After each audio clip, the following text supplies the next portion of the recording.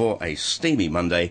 I want to tell you about a couple of nights of great concerting that's coming up from the Hong Kong Festival Orchestra. Water, Tears and Ice is tonight and tomorrow at Chun Wan Hall Auditorium. And I want to say hi to the bosses, Sean Lee. Morning, Sean. Morning. Good to see you. And Sam Pang, good to see you, Sam. Thanks for coming. Now, this sounds like a lot of fun. You guys are obviously real music sort of passionados, and you put your orchestra together, just like you do. An 80-piece. How did it start?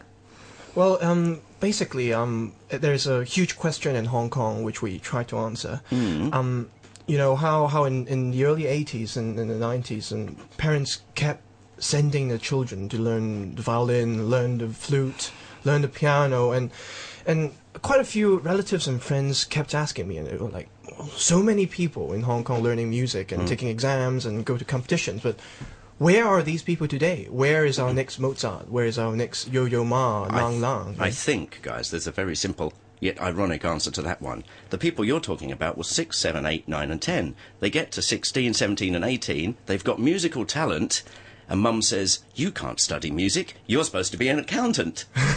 Exactly. Right? Or a doctor or lawyer or whatnot. Exactly, yeah. Anything but a musician. So anyway, carrying on, you went and found them. Exactly. That's a huge question that people kept asking me, where's your next great musician? And here we are. I mean, what we advocate is that all these 80s and 90s, these children need time to grow. And today we have these people, and they are going to show Hong Kong what the next generation of young talents are going to be. Good idea. And myself, I'm studying law in University of Hong Kong. It might sound strange, but No. Loads of conductors have done this. Loads. Yeah. and then what I advocate is, while you may be very talented in music, you can also pursue other paths and be a great musician on the same, Yeah, you're absolutely side. right. I mean, look at some of the great guys.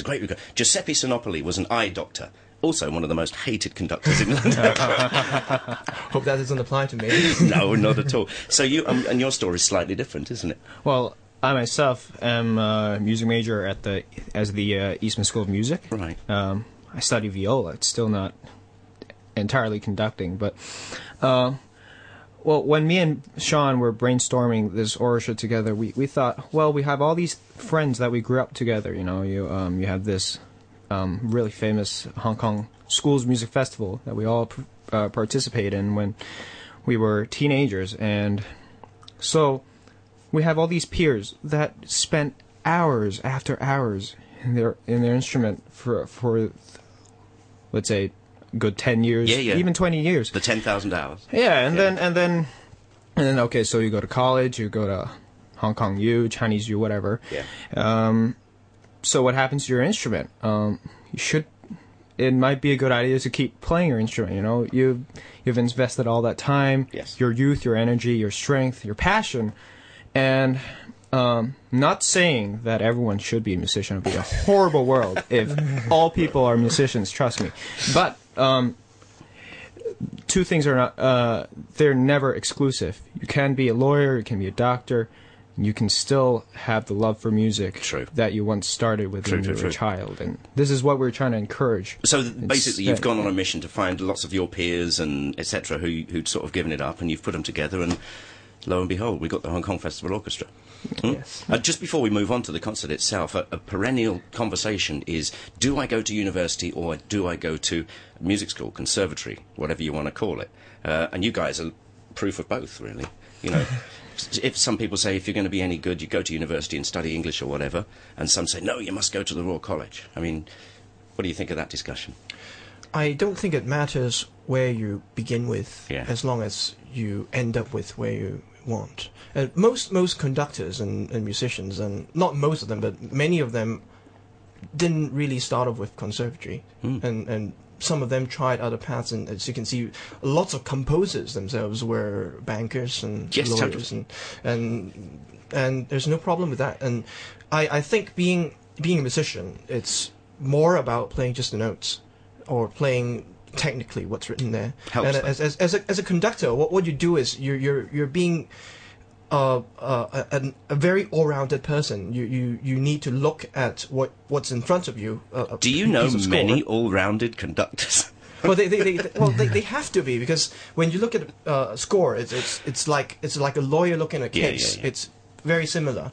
There's evidence in front of you which you try to find the composer's intentions, and the evidence are all over the place. You need to find out what the notes mean, what the composers intend, and what each note stands for, and that's a very scientific process, and that requires you to have a very worldly knowledge of the world. And of course, you must remember you've got to bring the viola section to trial. Viola section. Let's talk about the program here. My immediate reaction to your program here is you're giving them a beautiful wash of romantic sound. True. Thank you. Tell me what's in the program. Well, we'll begin both our concerts with Smetana's Modal, very beautiful piece. Then tonight, after the Smetana, we'll have the Tchaikovsky Violin Concerto, and then Sibelius Symphony Number 2 will be on the second half. Who's playing the violin concerto? The well-known Mr. Leung Kin Fong from the Hong Kong Philharmonic Orchestra. Yeah. He's been up here. He sat in your chair before. Oh, okay. Interesting. I'm sure he did. You seem to have a good eye. I know we'll get on tomorrow in a second. You seem to have a good eye or ear or whatever for the audience, because we could program a really hard, bad, difficult program, but this is really good stuff that the audience will go, yes, I get this, I love this.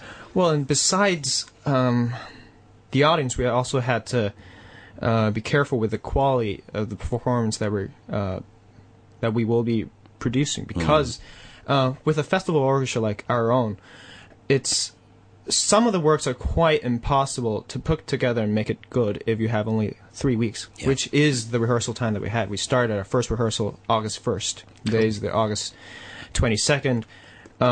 So the way we rehearse is every Monday, Wednesday, Friday, Saturday evening. The musicians don't really know each other that well, and we're kind of cramming everything within the very last month, and that's when we get to know each other. And so some might disagree with me, but the repertoire that we picked are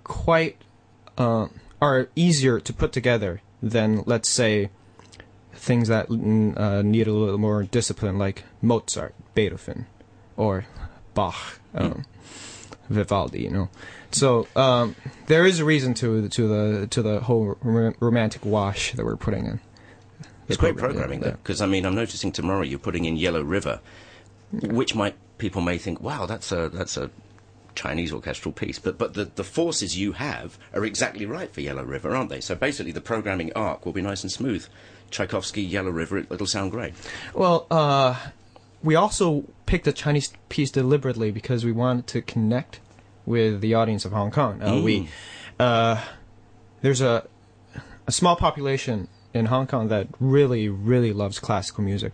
There are those who don't really know that they actually are music lovers, but we want to present to them a piece that they're familiar with, bring them into the concert hall, and then give them the opportunity to appreciate other pieces that they might not be as familiar with. Let's say the Sibelius. If you're not raised as the classical musician, or even if you're not that familiar with the classical world, you might not have heard of the piece or the composer, the composer as much as you have heard of the Yellow River. Yeah. If you grew up in Hong Kong. So. And I'll tell you what, you're keeping the orchestra, I was going to say, on its toes, but you're keeping the orchestra inspired too, because you're slightly changing the program. Yeah, we're you're not just giving them the same tomorrow night as well. Yeah, and I think it's important also since we are working so hard to encourage people to carry on with their musical passions, it's also important for them to experience a wider scope of repertoire. Good. Yeah. Absolutely. It's interesting, isn't it? If you can get people to just sit down for, give me 2 minutes of your time. I promise, just 2 minutes, and then listen to this. You might get a result. It's just getting people to take the time to sort of stop and sit down. And you could play them some Stockhausen, and if you give them 2 minutes of their time, they might actually like it. Yeah? How are you guys dividing up the conducting? I'll be conducting the first half of both concerts. Sean will be taking on the Sibelius. I'll be conducting the rest of the repertoire. Great. Well, just before we put the lid on it today, tell me what's actually on tomorrow night.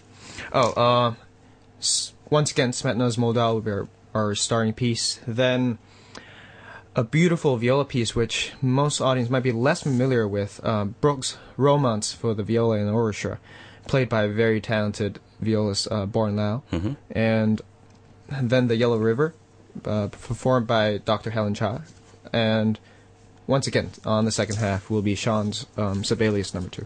Great stuff, guys. Yeah. Best of luck. If people want to find out about the orchestra, how can they get in touch with you, like after this gig? Well, they can go on our website, which is www.hkfo.org. Nice one. Thanks very much to Sean and Sam. Best of luck, guys. Thank you.